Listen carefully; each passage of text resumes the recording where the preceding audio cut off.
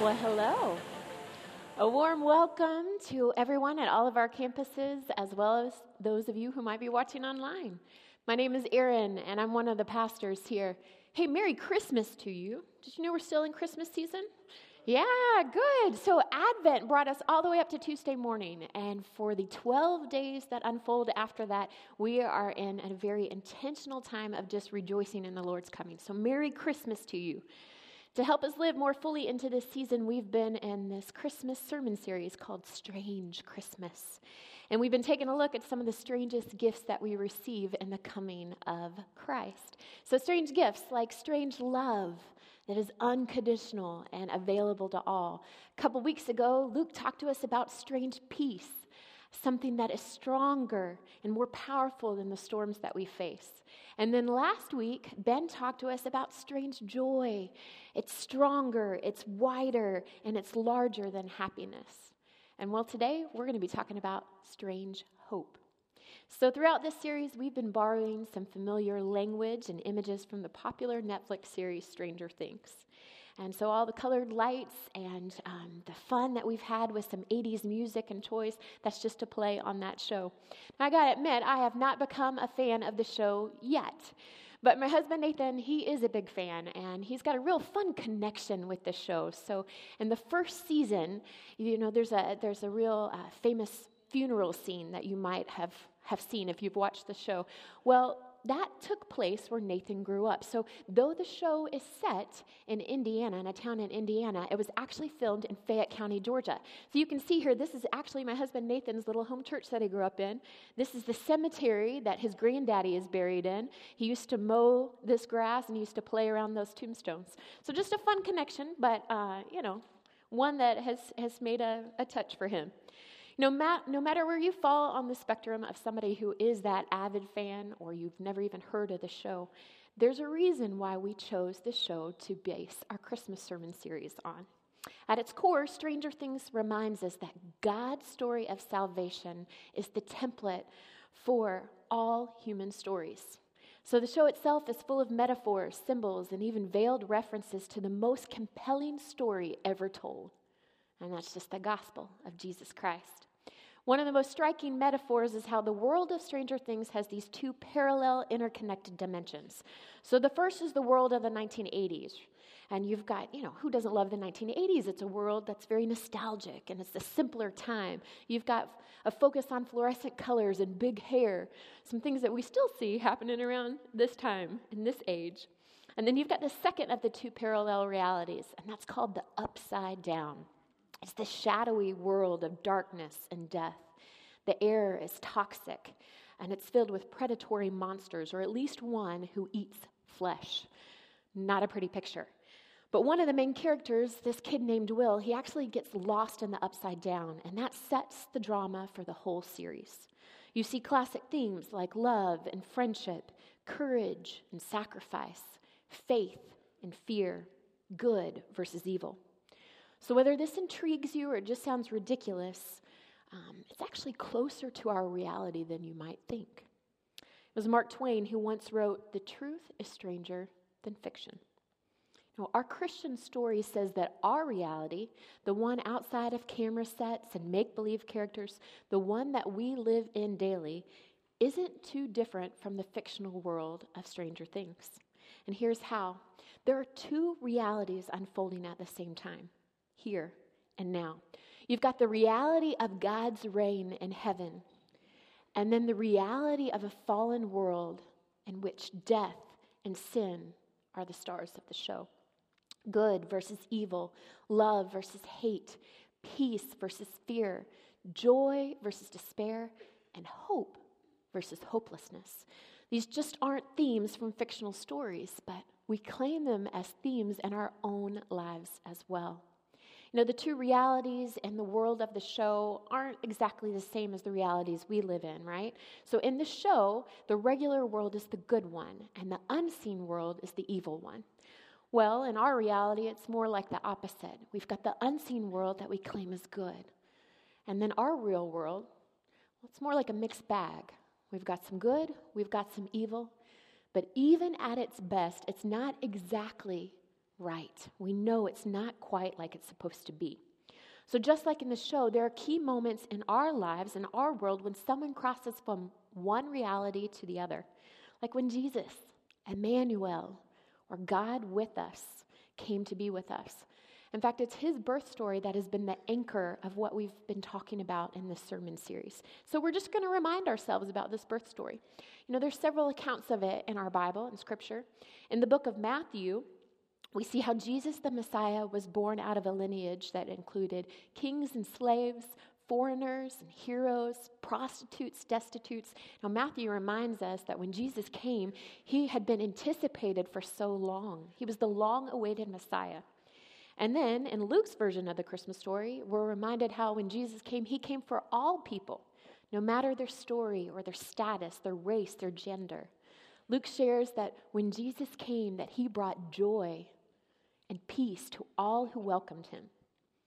Hey, but did you know that there's actually a third version of our Christmas story in the Bible? Did you know that? It's told by the Apostle John. And it's not in his gospel account, but rather it's in another book of the Bible that he wrote, in the book called Revelation. And so many of you are probably scratching your head right now. You're like, Aaron, I don't know if you've read our Bible. There's no Christmas story in Revelation. That's not what it's about. Well, if that's your thought, don't worry. It took me many years before I actually realized that there is, in fact, a Christmas story in John's account in Revelation. And so what we're going to do today, we're going to spend a little bit time there. If you've got your Bible, or maybe you've got a Bible app, go ahead and open it up. Revelation is the very last book in our Bible, so you can turn to it easily, hopefully. So what do you think of when you think of Revelation? Think of the end of the world, end times? Well, you're not alone if that's what you think about. The book of Revelation is probably the most misunderstood and misinterpreted book in our Bible, though. It has so much to offer us, even past what you might think about normally.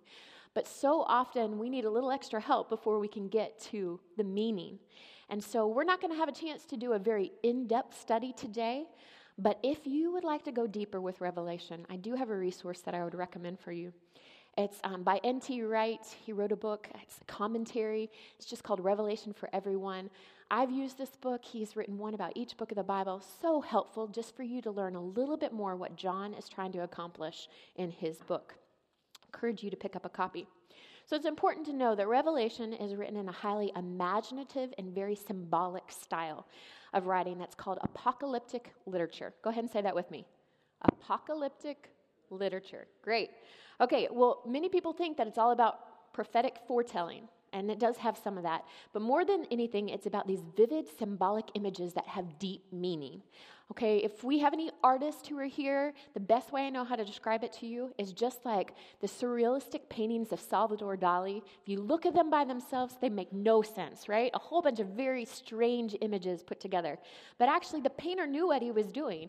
Each image, each detail had a story that it was telling, and when they came together, it told a very deep story. Okay, the same thing is happening in apocalyptic literature.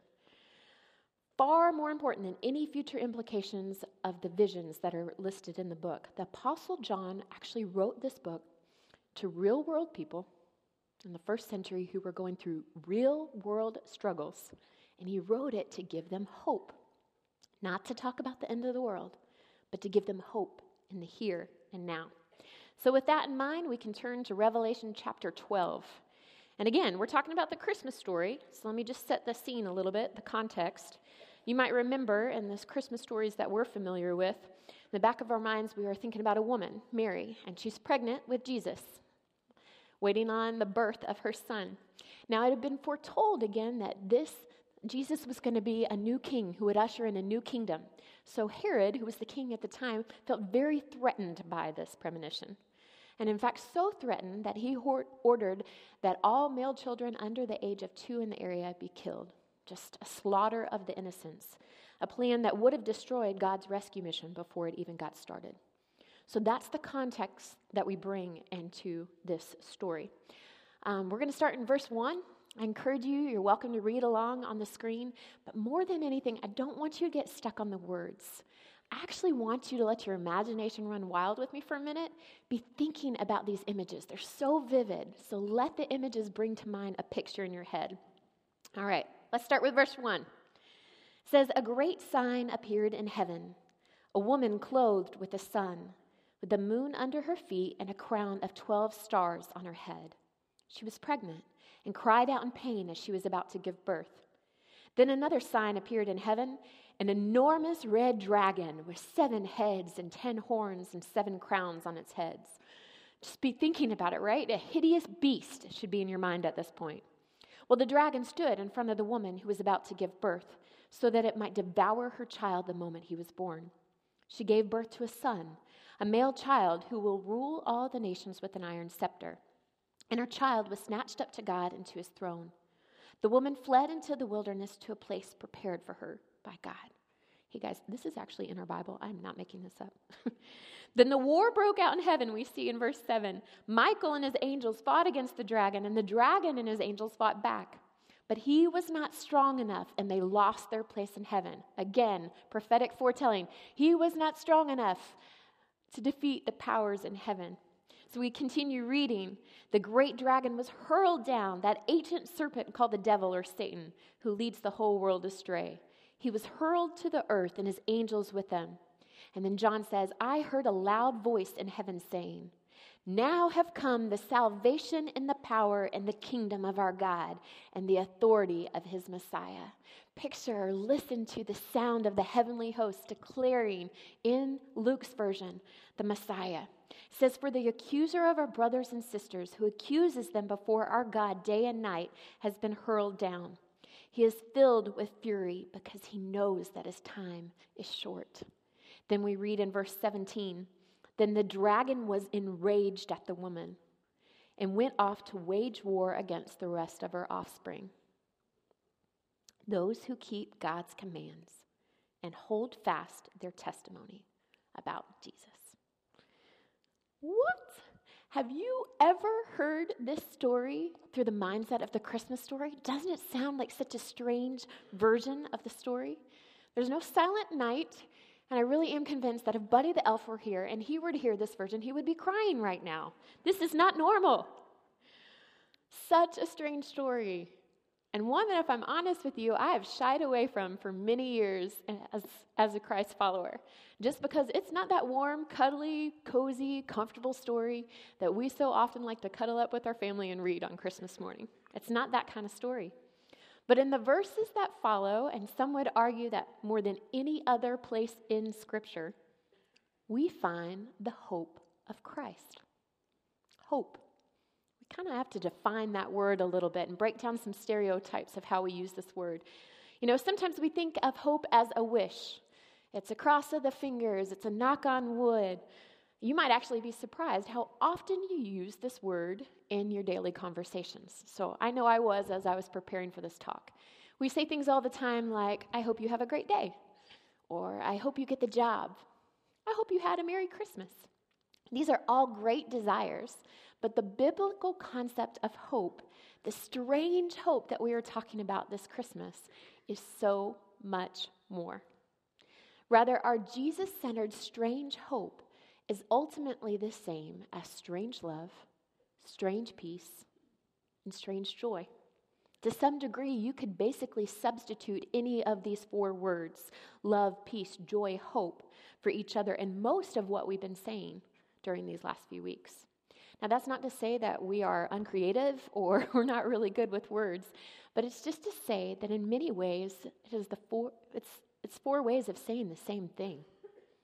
Each is the answer to the longing we most experience in this life. You could say that these gifts are all our Messiah, our greatest longing, fulfilled through the life of Jesus Christ. So with that in mind, we're going to take a deeper look at the symbolism in John's Christmas story. So when he introduces the character of a fiery red dragon, fierce and opposed to the birth of the Christ child, he already says, hey, this is Satan. This is all that is evil. It symbolizes all that stands in opposition to good in this world. You can think of it like lust of the flesh or lust of the eyes, pride of life. More specifically, this story reminds us that Satan is alive and well on planet Earth. This is our version of the upside down story. This is the reality that we so often feel stuck in. And I don't know about you, but I have tasted the goodness, beauty, and love of Jesus in Christmas. But I'm still strongly aware of and deeply affected by the brokenness in this world. Hope feels distant as I painfully watch a loved one die a very slow and cruel death by disease. It feels fleeting as even just this past week, a dear friend of mine said that her marriage is still in the rocks. They had thought they had gotten past some really difficult things, but once again, trust is broken between her and her husband. Hope feels elusive as I turn on the news and hear about war-torn nations and whole people groups that are being displaced from their homeland. And more so when I look in the mirror and each morning I'm dealing with the same thing over and over again. My own pride, my own self-centeredness, my own problems with worry and envy. You know, whatever your pain, whatever you're suffering, you join me in saying, gosh, God, what is up with all of this? When will it stop? Why do we have to go through this? Is there any point to this life that we're living? But praise be to God that there is more to the story than this broken reality. Thankfully, God's story, our story, told through the Apostle John, does not end with the fiery dragon overcoming the world. Rather, in the pages that follow, we see God's people, God's church, in this heated battle against Satan. Sometimes fleeing, sometimes fighting, always vigilant, always active. They don't pretend that Satan isn't on the prowl and enter into this state of ignorant bliss. They don't try to combat the perceived hopelessness of this world with blind optimism or escaping from the pains of this world through numbness. They don't falsely put their hope in things that they know will come to an end, that will ultimately disappoint. Things like people, other people, wealth, status. They don't do any of that. Rather, they know how to embrace the hope of Jesus. And then what they do is they pass it on to the next generation and the next generation and the next generation until it comes to you and it comes to me. We're talking about the good news, the great news, the gospel of Jesus, that just is Him saving this world. Yes, this is admittedly a very strange story, but it is the Christian story, and I believe it. The world-changing revolutionary truth of the first Christmas is that hope was introduced. Hope for the forgiveness of sins. Hope for a bright future forever. Hope for God's presence and power in daily living. Hope that isn't a religion or a philosophy, but that rather is a person, Jesus Himself. And in God's story, the upside down is not a place of darkness and evil. There's already plenty of that in our world. But God's upside down is this thing that Jesus talked about more than any other thing. It's the kingdom of God or kingdom of heaven. It's that place anywhere at any time where God reigns, where goodness is law, where strange love, strange peace, strange joy, and strange hope are the markers of our lives and our relationships. It reminds me of one of my favorite C.S. Lewis quotes. It simply says, "Enemy-occupied territory.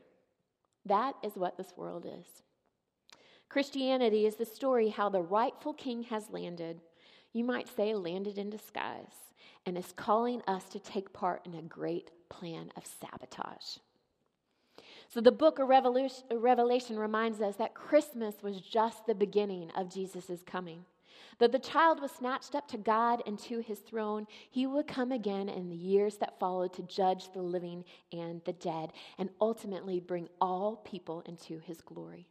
This is the second coming, or second advent, of which we put our ultimate hope. So just as you're not going to stop reading an intriguing novel after the first chapter, and you certainly wouldn't stop watching a great Netflix drama after the first episode, we cannot stop short of telling the full story of Jesus' coming. In fact, John takes us to the very end of his book, second to last chapter, and Revelation chapter 21. And this is what he tells us. He says, I tell of a time where God's dwelling place is now among the people, and he will dwell with them. They will be his people, and God himself will be with them and be their God. Listen to this. He will wipe away every tear from their eyes. There will be no more death or mourning or crying or pain. You imagine a world like that. For the old order of things has passed away. And he goes on to say that in this day, Jesus will boldly declare, I am making all things new. So I don't know about you, but I long for this reality. That's where I want to live. And if we believe Jesus is who he says he is and that he will do the things that he says he will do, if we are people of faith, then why aren't we talking about this climactic ending more? Why aren't Christ followers living into the ultimate hope that we just read about in this in-between time? If God is faithful and his promises in Scripture are true, then that should change how we live here and now. You know, contrary to what many of us grew up hearing and even continue talking about today, Jesus' grand plan to save the world was not for us all to just fly away to heaven. Instead, Jesus talked extensively about bringing heaven or the kingdom of God to earth. And his disciples understood that they had a part in that project, starting here and now and continuing well into eternity. In fact, the majority of the New Testament, which is just the Bible that we read about from the birth of Jesus and everything that follows, is just a collection of letters written by various Christ followers to various communities of faith in and around Asia Minor, a whole bunch of churches. And Revelation is one of these examples, but there are others. So Romans, 1st and 2nd Corinthians, Hebrews, Philippians, the list goes on. Though each was written to a distinct community that had their own set of problems, there's actually a universal thread that goes throughout each letter. And that's just this idea that though there will be battles in this lifetime, the ultimate victory belongs to Jesus. And so we wait patiently for his return. And as we do a couple things. The first is we cling to hope. Cling to hope in Jesus. Now, I can't help but think of my friend Kim. Kim's someone that I went to seminary with, and so we used to joke about how we lived these parallel lives. We both married our college sweethearts, and we both now have 2 girls that are about the same age. Well, Kim and I have lost touch with one another over the years, but I'm still able to keep up with her on Instagram. And over the last year, she's been facing some incredible battles, some great suffering. See, Kim was diagnosed with cancer. She's not very old, but she knows that this disease, this dreaded disease, will take her life. And I'm just amazed at the hope that she pours out in each post. You know, she's someone who is facing death and facing suffering right in her face every single day. She knows how the enemy is trying to attack her. He's not creative, and she knows that. But she says that in the midst of this suffering, it's allowed her to see God's presence even more. Because God's presence, when he breaks through into her suffering, comes in such stark contrast to the world that she's living in right now. She calls these moments where God's presence is so clear, flickering graces. Just moments where light just kind of comes. So she sees God in the twinkling of Christmas trees, the lights that are there dancing, or in the vitality of a plant on a windowsill. She recently wrote, "When I can see the goodness and beauty of God's presence today, it makes facing the unknown of tomorrow a little less scary." Hope naturally leads to praise and glory in our God. And Paul talks about this in his letter to the Romans. He says, "And we boast in the hope of the glory of God. Not only so, but we also glory in our sufferings, because we know that suffering produces perseverance. Perseverance, character, and character, hope. And hope does not put us to shame, means it just doesn't disappoint. You can put all your eggs in that basket. Why? Because God's love has been poured into our hearts through the Holy Spirit who's been given to us. Paul's essentially just saying, God has been faithful, and now he's giving you the gift of the Holy Spirit to help comfort and guide you until his faithfulness will be realized even more in his coming. So while we cling to hope, we also do something else. We live in step with the Spirit, bringing more of the kingdom of God to earth. Hey, that's why a revelation is such an important part of our Christian story.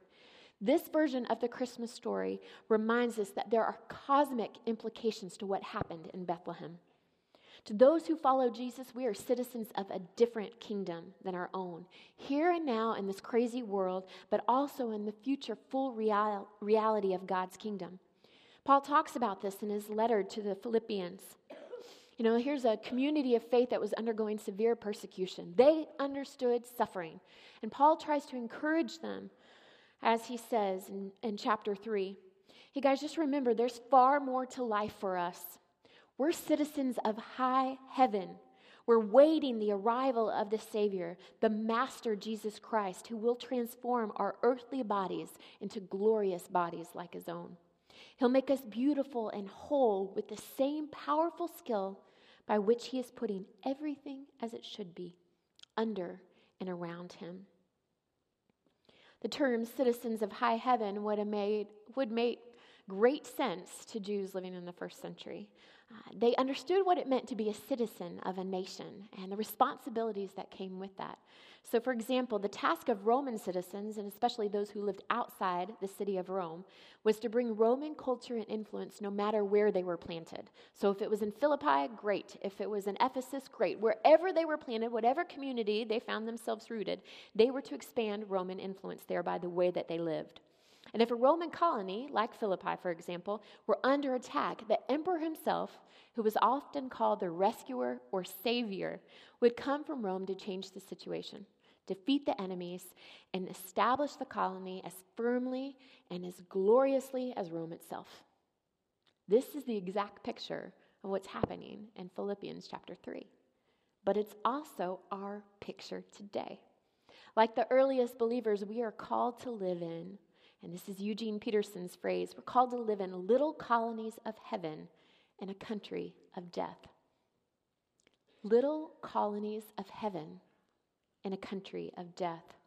We have responsibility for bringing the life and rule of heaven to bear on earth while we wait patiently for Jesus' second coming. And we do that by ushering in a strange love, a strange peace, a strange joy, and a strange hope. And the latter is not built on the present struggles that we have, but rather in faith that Jesus has the ultimate victory. And when we live like this, we boldly proclaim that the future is not closed, it's not empty, and it's nothing worth fearing. We know how this story is, and we know how it ends, and that can make life today worth living. Now, I want to end with an illustration. Last week, Nathan was reading from Sports Illustrated, and he just passed me an article, and it makes so much sense. It ties in so nicely with what we're talking about here. Now, whether you're a golf fan or not, you probably know at least a little bit about the story of Tiger Woods. He roared into the scene in the mid-1990s, won like nobody before. He grew the game and captured the attention of so many people who were never interested in golf beforehand. And years later, he fell from grace and has been battling his way back into contention, right? So this year, in 2018, he actually won a tournament, the first in a very long time. So this article was written about him. Check out what it says. The Valspar Championship was 5 days away last March when Tracy West put her phone down, just for a minute. When she picked it back up, she knew there had been a mistake. Mark Steinberg missed call. Steinberg, a.k.a. Steiny, the agent for Tiger Woods, left a voicemail. West, the Valspar tournament director, called him back without even listening to it. He delivered the 3 words that every tournament director has dreamed of hearing since 1996. Tiger is coming. West opened an Excel spreadsheet he had prepared for the moment called Tiger Plan. There were 51 items on it. And the next few days, the Tampa area tournament would add 3 crosswalks, 2 parking lots, and another admission gate. double the size of the press room, build a second temporary pedestrian bridge, create a new interview area outside the scoring tent, tell the concessioners to increase supplies, hire another 20 off-duty police officers and more marshals, and most importantly, and my favorite, add 100 porta potties. A friend of West who had no interest in renting his house to another golfer for the week said, "I'll rent to Tiger." And West thought she was ready. But was she really? Golf fans, if Tiger is coming back to your tournament, it changes everything. People of earth, you and you and you and you and me, if Jesus is coming back to planet Earth, it changes everything. If Tiger's coming, if news of his coming can flip a Tampa town upside down, how much more can news of Jesus coming back to earth flip the entire world upside down? It should change the way that we live today, and it should change the way that we live tomorrow. Guys, we are ending one year, and we are about to begin another.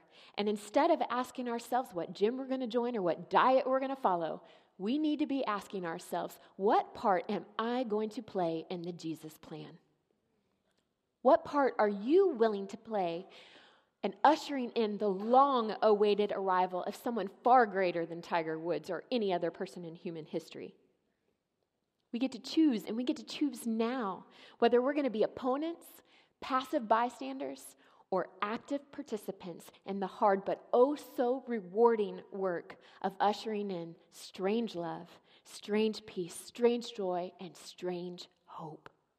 So it doesn't matter if you're cutting grass or setting up porta potties, organizing volunteers, or writing press releases. You have a part to play in the big event. And it all starts by clinging to hope and then taking everything, using everything that God has given you, your time, your talents, your possessions, and even the story of your suffering to usher in the kingdom of God. We get to choose now if we are going to live a life that we are proud to tell our grandkids about, and more importantly, that we are proud to stand before God on Judgment Day and talk about.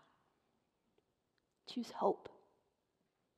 Not optimism, not denial, not escapism, but hope, aka Jesus, our Messiah. Let me pray for us.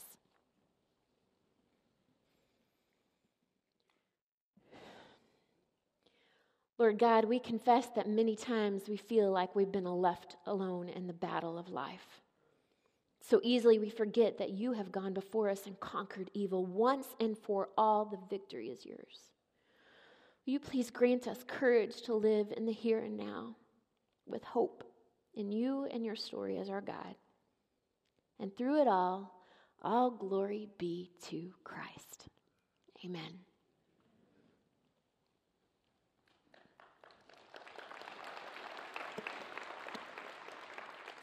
Hey, so guys, we're so glad that you're here. And if you're new here, if this is your first time, I just want to remind you that we'd love to meet you. Alan's right over there at one of our new here areas. There's another one out in the Commons area. Hope you'll stop by in service as it ends.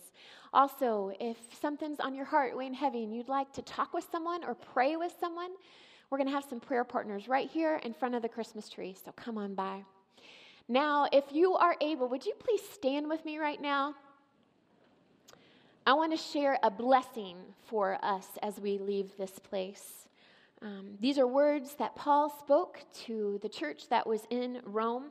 It's in his letter called Romans in the 15th chapter. And let this be an encouragement to you as you leave today.